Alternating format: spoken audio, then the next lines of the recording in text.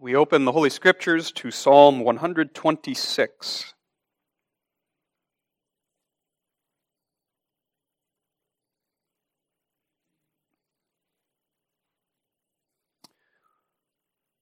Psalm 126.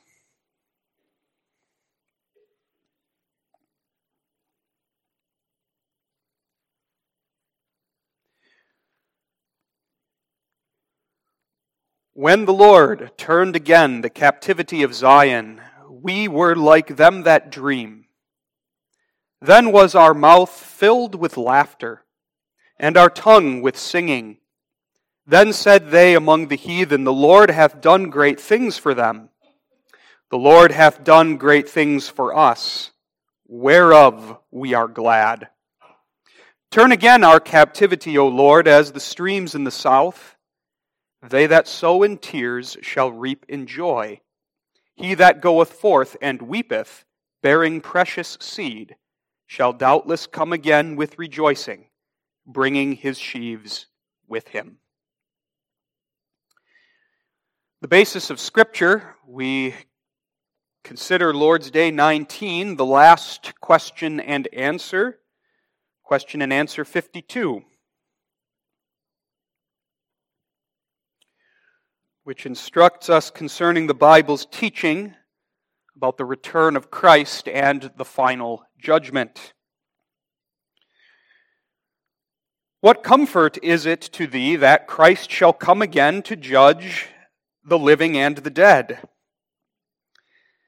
That in all my sorrows and persecutions with uplifted head I look for the very same person who before offered himself for my sake at the tribunal of God, and has removed all curse from me, to come as judge from heaven, who shall cast all his and my enemies into everlasting condemnation, but shall translate me with all his chosen ones to himself into heavenly joys and glory.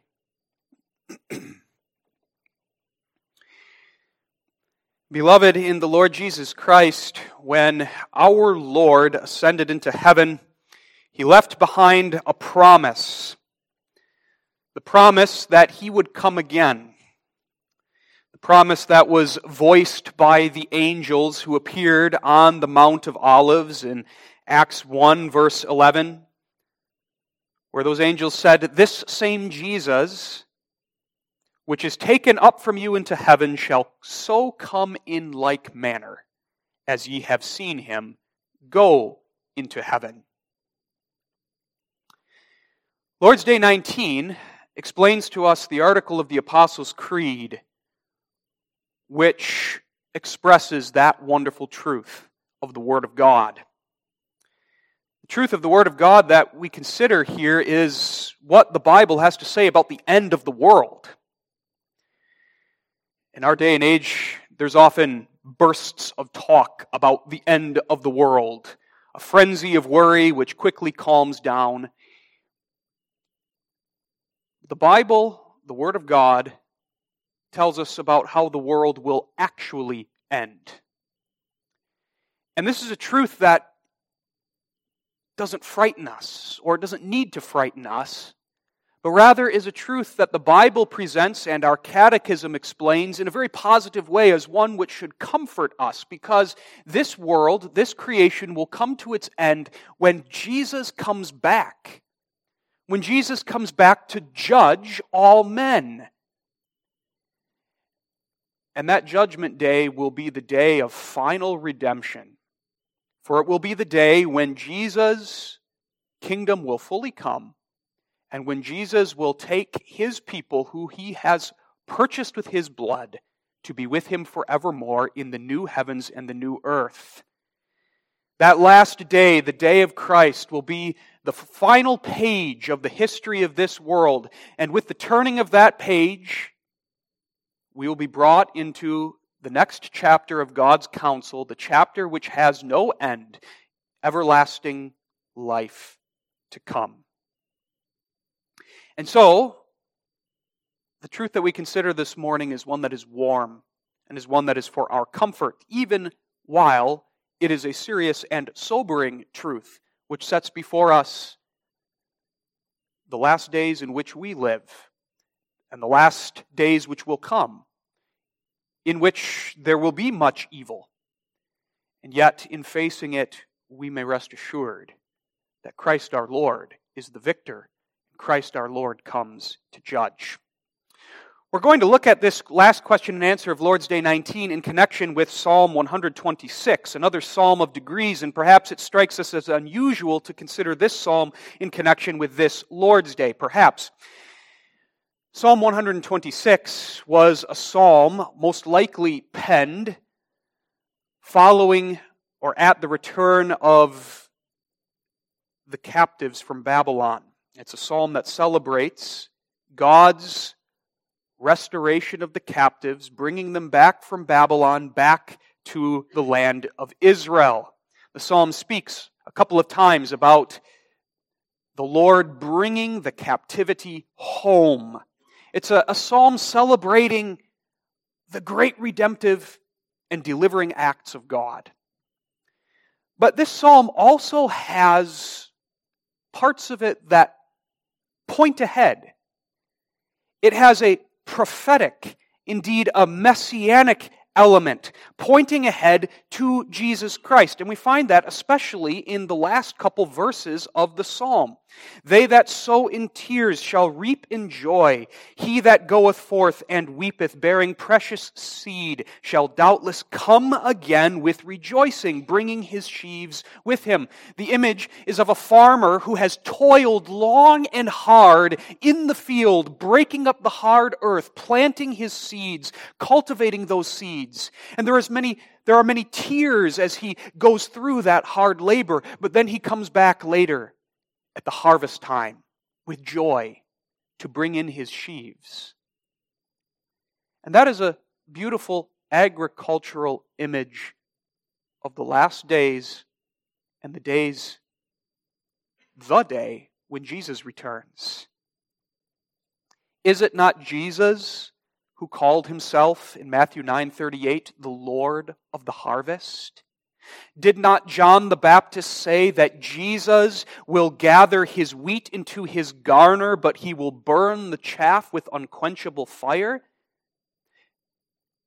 It is to this, the coming again of Jesus for the harvest, that Psalm 126 ultimately points to.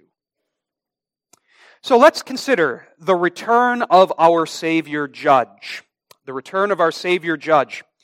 We're first going to look at the last days prior to the return of our Savior Judge. Then we will look at the last day, the day upon which our Savior Judge returns. And then finally, some applications, comfort for today, as we look forward to that day. We start with the last days. And something that's important for us to understand is that in the Bible, the term the last days has a broader meaning than we often use that term. Often in our day-to-day conversation about spiritual things, we will use the term last days to refer to the very last days. That is, those days right before Jesus comes again.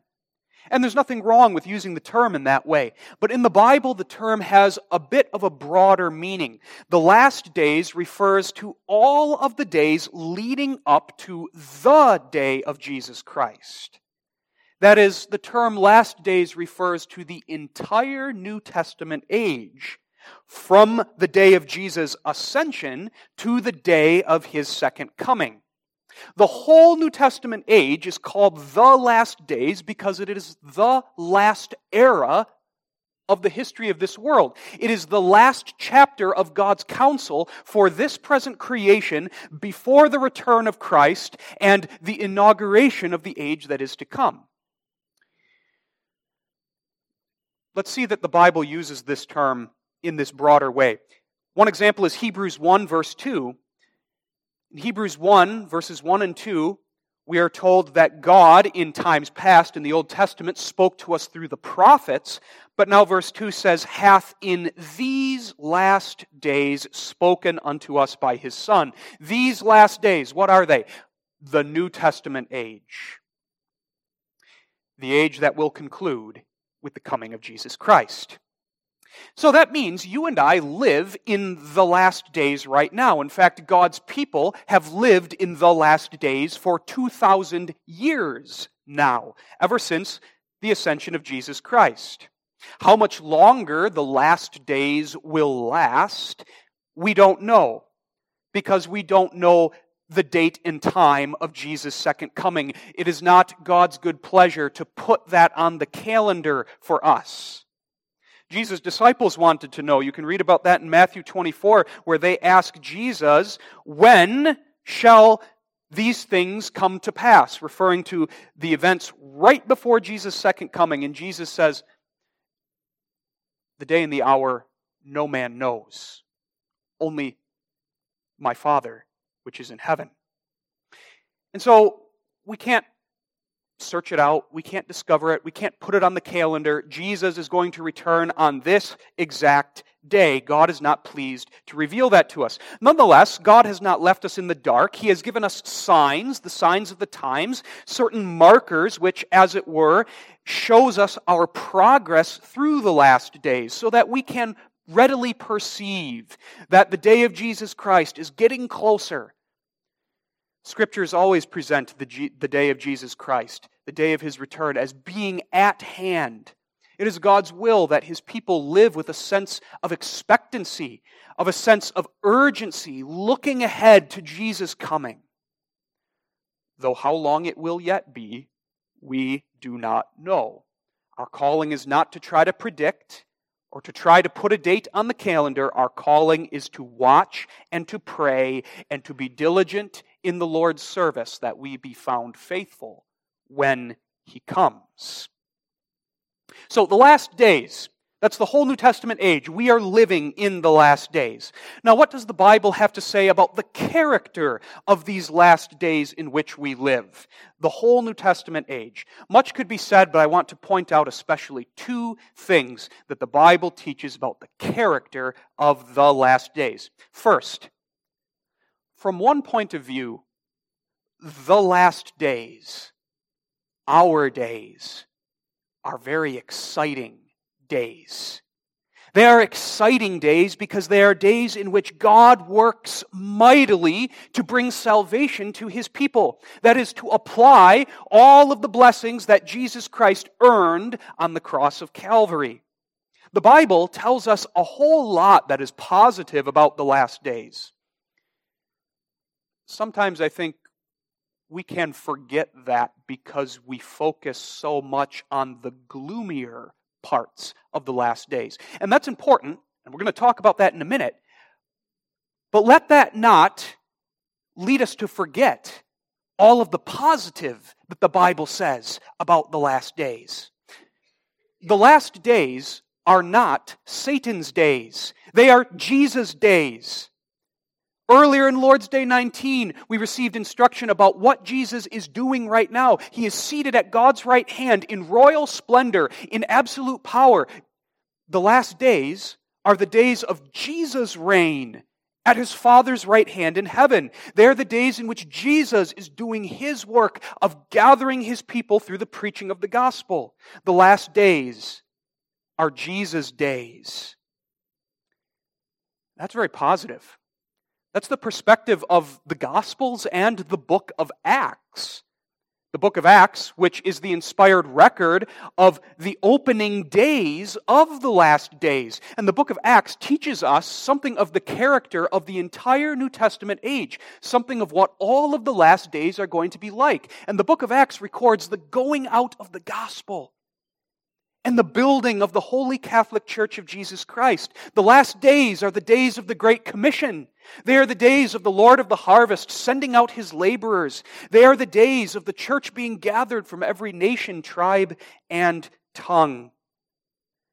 They are the days of the white horse running They are the days of the ascended Lord, by His gospel storming strongholds of sin, winning elect souls by the irresistible advance of His white horse and its salvation-bringing conquest. The last days, from this perspective, are days of light. We are not in the days of shadows and types anymore, but in the days of fulfillment with the full gospel of Jesus Christ given to the church that we might bring that gospel to even the darkest places of the world, to earth's remotest bound. The last days are the days of the kingdom of Christ coming. These are the days of harvest. You go back to the end of Psalm 126.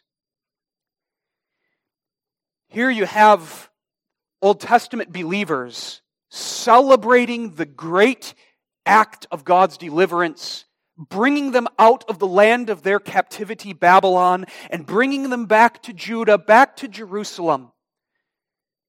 Psalm 126 is a psalm of joy, exclaiming that joy in what God has done. And that's the joy that we are to have in the last days. We celebrate the great deliverance from our captivity, that is, the saving work of Christ that He has accomplished on His cross.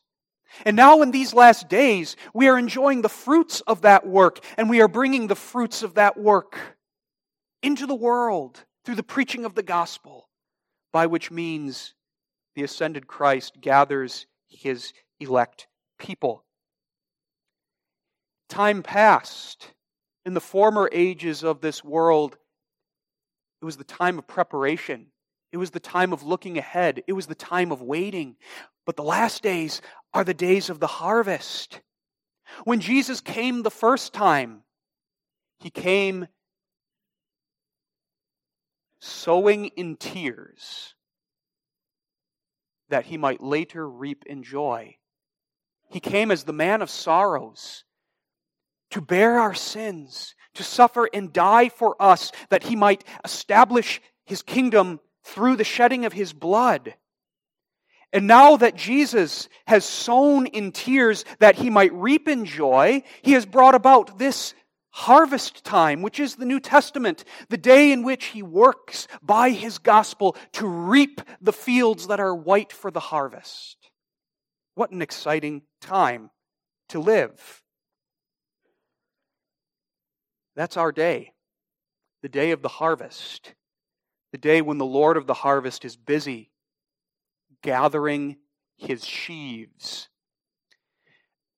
And that's the main reason why Jesus hasn't come back yet. He will come back on the day that is appointed, but He will not come back before He has gathered every last sheaf of His into His barn, saved every last one of the people given to Him by God the Father. That's what 2 Peter 3 verse 9 says, where the Apostle Peter instructs worried waiters in the church who are wondering, why hasn't Jesus come back yet? Peter says, the Lord is not slack concerning His promise, as some men count slackness, but is long-suffering to usward, not willing that any should perish, but that all should come to repentance. Jesus, the Lord of the harvest, will make sure every single one of His elect people, every single sheep lost in the dark places of this world, is gathered in, brought to faith and repentance, and then He will come. So that's what we want to see in the first place. The last days are positive. They are the days of the victorious going out of the gospel, the gathering in of the harvest. Yet, from another point of view, and an important one, the last days are dark days, days of trouble.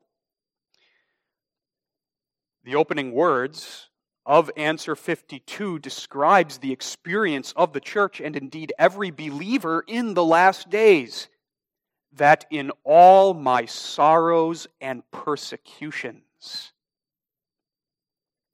Dark days. Not dark because the powers of darkness prevail, They don't. These are the days of the harvest. These are the days of Christ the King's victorious conquest. But they are the days of the serpent's death throes.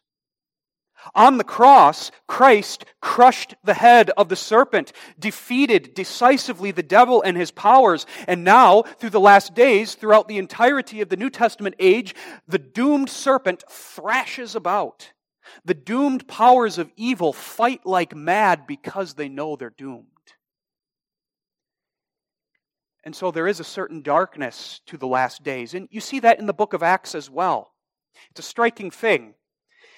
The book of Acts records the running of the white horse, that is, the going out of the gospel, irresistibly conquering elect souls from Jerusalem, Judea, Samaria, to the ends of the earth. And at the same time, the book of Acts records persecution, great persecution against the disciples of Jesus Christ.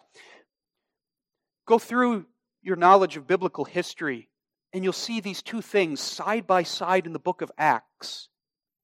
Right at the beginning of the book, we're told the Lord added to the church daily such as should be saved. But just a couple chapters later, we're reading about Stephen being stoned for his witness. And then in Acts 8, the persecution initiated by Saul, yet unconverted, which persecution scattered the believers of Jerusalem to the other cities of Judea, Samaria, and further. Acts 8 through 11 records the wonderful victories of gospel conquest, the conversion of the Ethiopian eunuch and the conversion of the Roman centurion Cornelius. And yet in Acts chapter 12 we read about Herod putting the apostle James to death. Or think about Paul's missionary journeys. Gospel conquest with persecution and adversity right there with it. Go to Philippi, just one city on his second missionary journey, where one day he is at the riverside and there is the beautiful conversion of Lydia and others. And a church is established in Philippi, and not too many days later, Paul and Silas are bloodied, chained up in the jail in Philippi, singing psalms in the night. These two, together, that's the last days for the church. Look at Paul and Silas a moment, and there you see the victory. Bloodied, but unbeaten. Persecuted, but not destroyed. Bound, yet free. Singing psalms of praise to God in the night. That's the church in the last days. Even when those last days are dark, yet defiantly and triumphantly the church sings the psalms of praise to God in the night because she knows her victory in Jesus Christ. And she counts it a privilege to suffer her tribulation for Jesus' sake. Because the church follows her master's footsteps, suffering for him who first suffered for her. She, like her master, enters into glory through suffering. Jesus doesn't conquer and doesn't establish his kingdom the way worldly kings do, through the sword. Jesus establishes his kingdom through suffering. And that's why Jesus will always be a disappointment to the earthly minded, but is glorious to those who have been renewed by the work of the Spirit and given faith to trust in his name. He is the conquering Savior who conquers in the most marvelous way through his death upon the cross. So, as we live in the last days, let us be optimistic, not pessimistic, but let us be optimistic in a way that is both biblical and realistic. It's a common error in our day to say that the last days are just going to be peachy, because the world's going to be Christianized. And the institutions of this world are going to become Christian, and there's going to be this great kingdom of God upon earth. And that's not going to happen. That's not what the Bible says. That's not the picture of the last days that we're given in the book of Acts. Yes, there is victory. Yes, there is conquest. But it's not this kind. It's not the earthly, carnal kind. It's not the kind that the Jews of Jesus' day wanted and that the hearts of men naturally want. A visible earthly kingdom here and now. But the conquest of the ascended Christ is the conquest of souls by the preaching of the gospel, the gathering in of the harvest for the kingdom that will be made perfect in the age to come. Our hope is not for a kingdom here on this earth or a Christianized world. That's not going to happen. Acts, the book of Acts shows us the trajectory of the last days, the trajectory of history.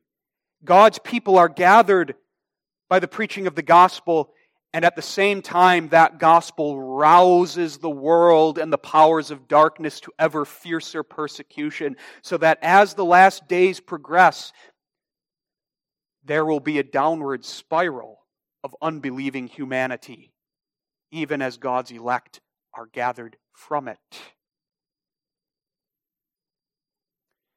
And so that brings us to the last thing to consider in the first point: the very last days.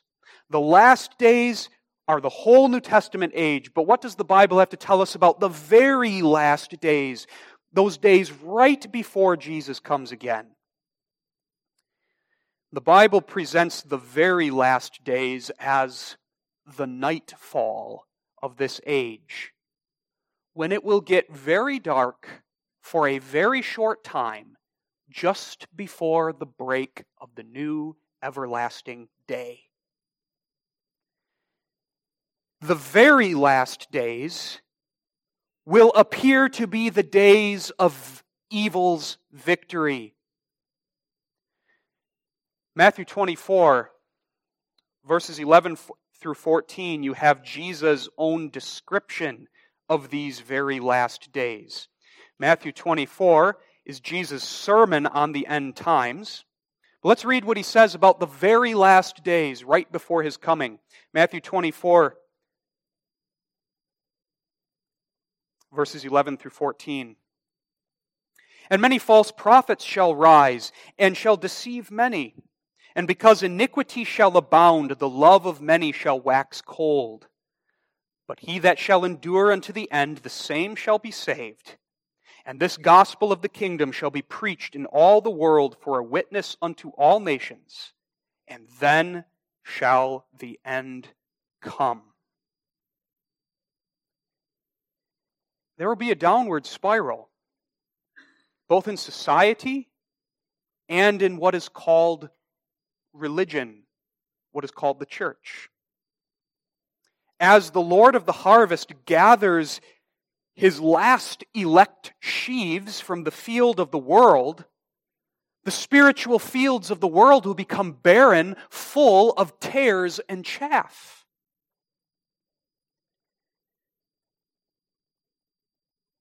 Iniquity will abound. The love of many will wax cold. The true church of Jesus Christ in the world will become small, as many who outwardly affiliated themselves with the church will depart. This fits, doesn't it, with the Old Testament pictures of the very last days. The most prominent being the flood of Noah's day. What was the world like right before God came with judgment in the flood? There was a downward spiral. There was a great departure. The true church of that day became very small, down to the household of Noah.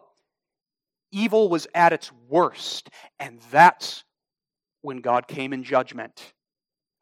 And that's a picture of how things will be at the very last days, the very end of this present age.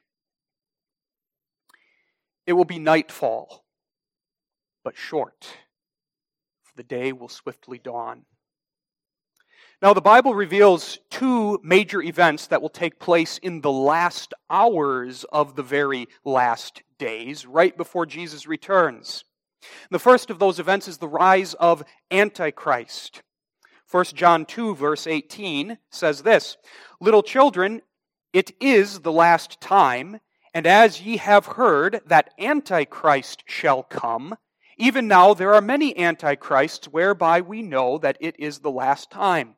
John's point there is that the spirit of Antichrist, that is, the principle of sin in the heart of man that is against God and wants to establish a kingdom of man without God, that spirit is always at work in the world. But as we progress through the last days, that spirit is going to gain traction. And eventually it will culminate in one particular individual, a very real human person who will be the Antichrist, who will unite the world under his banner against truth and righteousness and the people of God. He will set himself against Christ and exalt himself in the place of Christ. And he will then initiate what is called the Great Tribulation, the greatest persecution of the church, which will be fierce, but will last for a very short time. Jesus speaks of that Great Tribulation in Matthew 24. If we turn back to Matthew 24 and look at verses 21 through 22. For then shall be great tribulation, such as was not since the beginning of the world to this time, no, nor ever shall be. And except those days should be shortened, there should no flesh be saved. But for the elect's sake, those days shall be shortened. And they will be shortened by the coming of Jesus Christ precisely at the time appointed. When it is darkest, the Son of Righteousness shall arise with healing in his wings and spread those wings over his people. And he will arise with fire in his eyes as the judge and destroyer of the Antichrist and all his and our enemies. Precisely when it seems the powers of darkness have won, that will be the moment of their catastrophic defeat. Just as the evil world exalted and lifted itself up, even to the day that Noah boarded the ark, and then the rains of judgment came upon them, so it shall be on the day of Christ when he returns. Some comfort for today. Comfort for today is the third point, but we need to take a little bit of it and sprinkle it in here and now. We live in these last days. And we need to be sober about that. We need to be optimistic, biblically optimistic, so that we don't just sit in fear, but are busy in the work of the Lord, shining the light of the gospel into the dark places of the world. This is the day of the Great Commission, the day of the running of the white horse. Let's be excited about that, but we must be sober. We must not look for an earthly kingdom to come. It's not going to.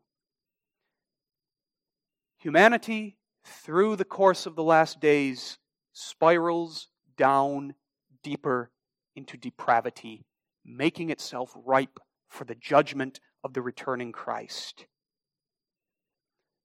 The last days, as we get closer to the very last days, will get darker from a spiritual perspective.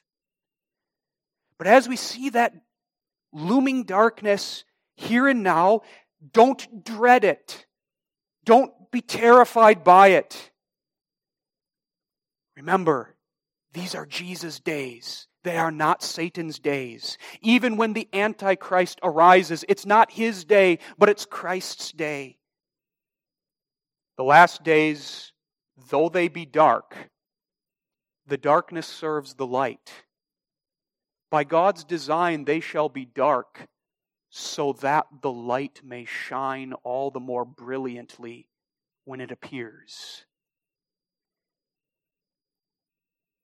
If it is God's will for you and for me to live through those very last days, those last hours of history, He will give you the grace you need to sustain you when you need it. Jesus Himself says that.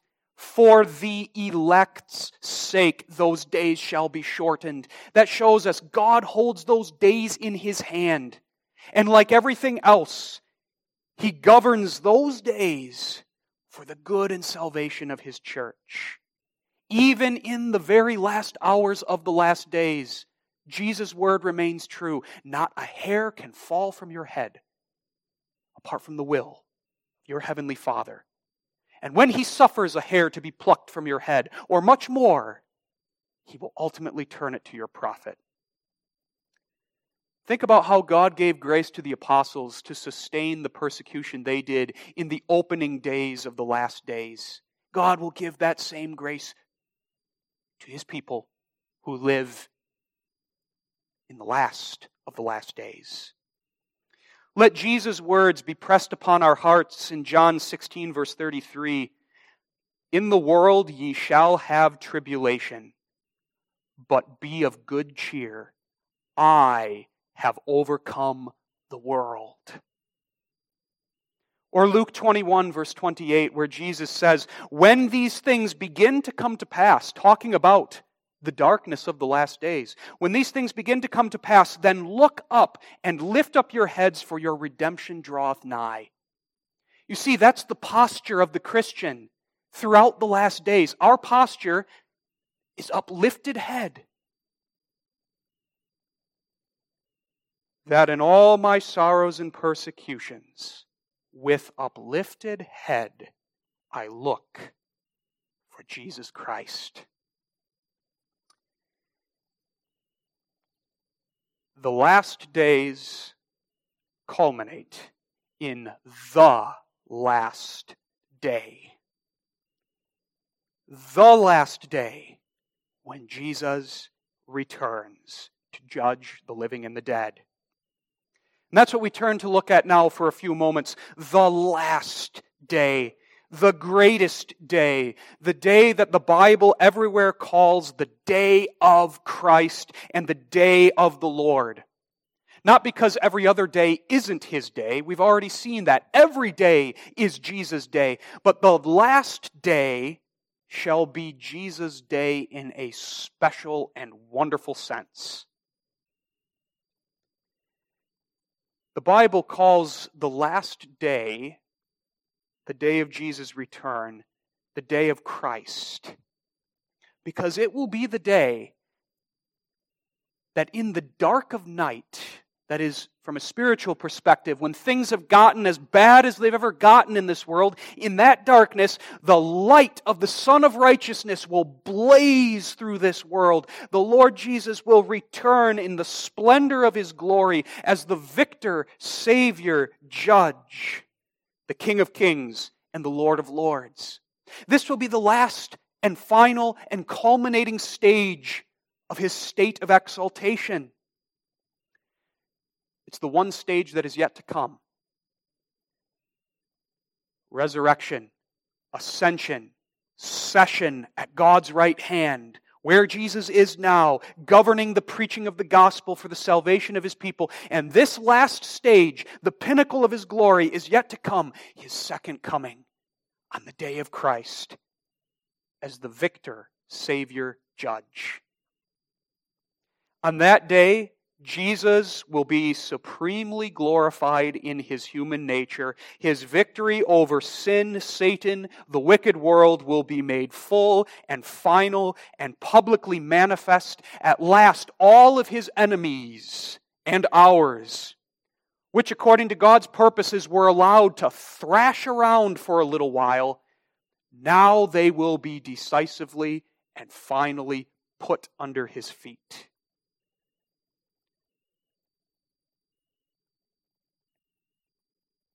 That's the goal. That's the goal of all history. That's the day that every single other day serves. Today, tomorrow, and as many days are left in the chapter of history entitled New Testament Age, every day serves the coming of this day. The day of Jesus' glory and the manifestation of His power. We looked a little bit at the character of the last days. Let's look at the character of the last day, the day of Christ. We've already gotten into it. It's a day of glory. That's especially what the Scripture emphasizes. Back in Matthew 24, verses 30 through 31, Jesus describes his day. Here's Jesus' own description of the day of his return, verses 30 and 31. And then shall appear the sign of the Son of Man in heaven, and then shall all the tribes of the earth mourn, and they shall see the Son of Man coming in the clouds of heaven with power and great glory. And he shall send his angels with a great sound of a trumpet, and they shall gather together his elect from the four winds, from one end of heaven to another. Or Revelation 1 verse 7. Behold, he cometh with clouds, and every eye shall see him, and they also which pierced him, and all kindreds of the earth shall wail because of him. Even so, Amen. What a glorious picture of the coming Savior Judge. Such a positive picture for believers, for the one who comes as our Savior, and he comes to bring us the last act of his redemptive work. And he comes as judge, a terrifying sight to the wicked of the world, to the Antichrist, to all who do not believe and persecute the church. He comes with fire in his eyes, fire of the very holiness of God. Glory, power. That will be the day of Jesus Christ. He will come personally, visibly, back to this earth in his glorified body. Like the angel said in Acts 1 verse 11, the same manner that Jesus went up, he will come down. And a wonder of God, he shall be seen by all, the world over. God will manifest his Son, the victor, Savior, Judge. It will be the greatest day. On that greatest day, the last day, Jesus will judge. As the Apostles' Creed says, he comes from thence to judge the living and the dead. That's the great last work that the Bible emphasizes Jesus comes to perform on the day that he returns. He will come to judge all men and all angels. Christ will sit upon the throne as judge. And there will be gathered before him all human beings who have ever lived, and he will pronounce the just and holy sentence that determines the eternal destiny of every person. If you go back to Matthew 24 and then flip a page or two to Matthew 25, you will find Jesus' own description of the final judgment over which he will preside. Matthew 25, verses 31 and 32. When the Son of Man shall come in his glory, and all the holy angels with him, then shall he sit upon the throne of his glory, and before him shall be gathered all nations, and he shall separate them one from another, as a shepherd divideth his sheep from the goats. A great separation. All humanity will be gathered before him. The living, that is those who are alive on the day of his coming, and the dead. He will raise all of the dead, calling the bodies from the graves, and their souls from either heaven or hell will be reunited with their raised bodies, so that all human beings will stand before the judge. And Jesus will pronounce his sentence. It will be a final, public, universal judgment. The books will be opened. Nothing will be hidden. All the works of men, even the hidden works of darkness, will be brought to light and weighed in the scales of the perfect one.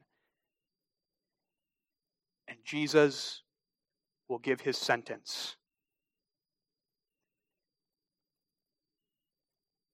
The sentence that stands forever. The sentence that determines the eternal destiny of man. And every sinner not covered in the blood of Christ will be justly sentenced to eternal death. Perhaps it sounds dreadful, terrifying. After all, our consciences are perhaps awakened now and begin accusing us with our sins. How shameful it would be, it will be, we might think, to have all of our sins laid out before the eyes of all. But we need not fear the final judgment. No one will be standing there on the last day, looking proudly down upon his neighbor. Everyone standing there will be impressed with the sense of their own sins. We will see our own sinfulness like never before. But then there's this. We will see God's grace like never before. We shall see ourselves as God sees us, robed in the righteousness of Christ, covered in His blood. And we shall hear from the judge's own mouth that blessed sentence, righteous, worthy of eternal life, not of works of righteousness you have done, but based upon the works of righteousness that I, your Savior Judge, have done for you. Believer in Christ, you have nothing to fear on the last day. You have nothing to fear in the final judgment. You would have much to fear if you had to depend upon yourself or upon your own righteousness or anything in you, but you don't and you mustn't. You are secure because of what the Savior Judge has done for you. Satan and his host, like Pharaoh in the Red Sea, will be drowned in the lake of fire. The unbelieving wicked will be condemned. But as Ephesians 4 verse 30 says, Judgment Day is your redemption day. So we look forward to it. We look forward to the final judgment. It will be the day of the defeat of evil and our enemies. It will be the day when justice is perfectly done. It will be the day when God's righteousness is made manifest, His cause vindicated, and all moral, rational creatures will be compelled to bow before Him. And that final judgment day will be the hinge upon which the door into the age to come swings open. The last day, the day of Christ, is really the beginning of the everlasting day. Everlasting life in the new heavens and the new earth. The last day, what a great day. And so lastly this morning, the truth of this Lord's Day leaves us with much comfort for today. Much comfort for today. And while much could be said here, I simply want to focus our attention on one significant comfort. The comfort that we have now as we wait for Jesus to return and as we anticipate my final judgment. And the comfort for you today, beloved, is this. You know the judge's sentence ahead of time. You know exactly what Jesus is going to say about you at the final judgment. And this comforts us and calms what is our greatest fear about the end of the world. Yes, our flesh trembles when we think about the great tribulation and we think about the darkness and the persecution that will come in the very last days. And there's comfort for us here in that when Jesus returns, all of that will be put to rest and our enemies done away with.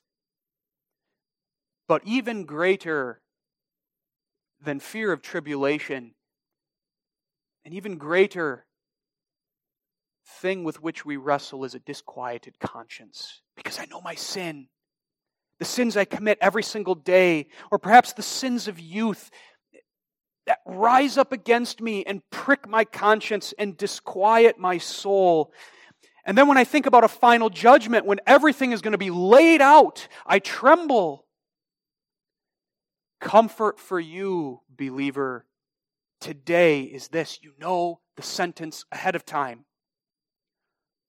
There is therefore now no condemnation to them that are in Christ Jesus. Romans 8 verse 1. That's your sentence, believer. No condemnation, because you are in Jesus. And the Bible tells you that sentence ahead of time. That's what the gospel is. The good news announcing the sentence of the just judge. And the Bible can tell you the sentence ahead of time because of what the judge has already done for you.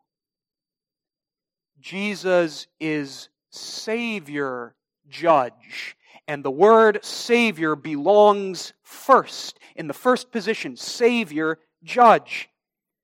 Before He comes again as your judge, He first came as your Savior. Before He does the work of final judgment, He did the work of salvation. You know this judge. He's your Savior. You're united to Him. You belong to Him. That's the beauty of Answer 52. You'll notice that Answer 52 focuses all of its instruction about the final judgment on comfort. I look for the very same person who offered Himself for my sake to the tribunal of God and has removed all curse from me to come as judge from heaven. Let's bring out a couple of aspects of this. In the first place, your judge is your high priest. When He came the first time, He came to be the Passover lamb. And He came to be the perfect priest who offered the perfect sacrifice, the sacrifice of Himself, which was sin atoning, justice satisfying, wrath appeasing. Jesus is your Passover, and His perfect sacrifice causes judgment to pass over you. Jesus took responsibility for all of your crimes against the King and Creator of heaven and earth. He went to the tribunal of God and took the sinner's death sentence upon Himself. He removed all curse from you. As Galatians 3:13 says, Jesus was made a curse for us. The curse is simply God's death sentence against the sinner. Jesus took it. He redeemed you with His blood, reconciled you to God, secured forgiveness and righteousness for you. Your priest will be your judge. Will the judge then undo what he did as priest? If the judge, as your priest, died to save you from judgment, will he then negate his own work? Will the second coming of Christ be the undoing of the first? Of course not. Jesus' second coming for judgment will be the crowning of the work of His first coming. His coming as judge will demonstrate the perfection of His work as Savior. Fear not, believing sinner, but trust in your Savior Judge. But there's more. Connect the teaching of question and answer 52 back to Lord's Day 18, the first part of answer 49, where we're told that Jesus is our advocate in the presence of His Father in heaven. Your judge is also your advocate. Think about what that means. Your advocate is the one who's going to be sitting on the judgment throne. To put it in earthly terms, your lawyer is your judge. The one who has been spending all of the time of your whole life in heaven advocating for you at the right hand of His Father, the one who has been pleading your cause and pointing to His perfect finished work on the cross as the reason for your forgiveness, He's the one who's going to be sitting on the judgment seat. at the final judgment, He's going to say the same thing He's been saying in heaven throughout your whole life. His word as judge is not going to differ from His word as advocate. So make that personal. Is there a sin that scares you right now? Something in your life that when you take it and you set it alongside final judgment, it makes you tremble? This is going to come up. It already came up. Jesus, your high priest, took it up and He nailed it to the cross. And Jesus, your advocate, brought it up before the face of His heavenly Father and said, Father, forgive him. Father, forgive her for the sake of my shed blood. Jesus, your judge, isn't going to condemn you for it on the last day. He's going to say the same thing He's been saying all along. Your sin is pardoned. Enter into the rest of your Lord. That's the comfort we need now. As we wrestle against sin, as we wrestle against the powers of darkness, let us be assured that in Christ we have the victory. And nothing can pluck us from our Savior Judge's hand. And so even in the last days, even as those last days get dark, we sing Psalm 126. Christ came, He sowed in tears, that He might reap in joy. And because Jesus has sowed in tears, we have this joy. As we think about the final judgment in the last day, let these be our words. When the Lord turned again the captivity of Zion, we were like them that dream. Then was our mouth filled with laughter, and our tongue with singing. The Lord hath done great things for us. Amen.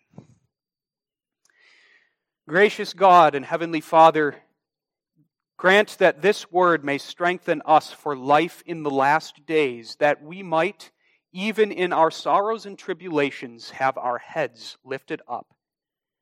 Grant that we may be comforted as well as we battle against sin, knowing Thy sentence towards us in Jesus Christ, that we shall not be condemned on that last day, but acquitted at Thy judgment seat for His sake.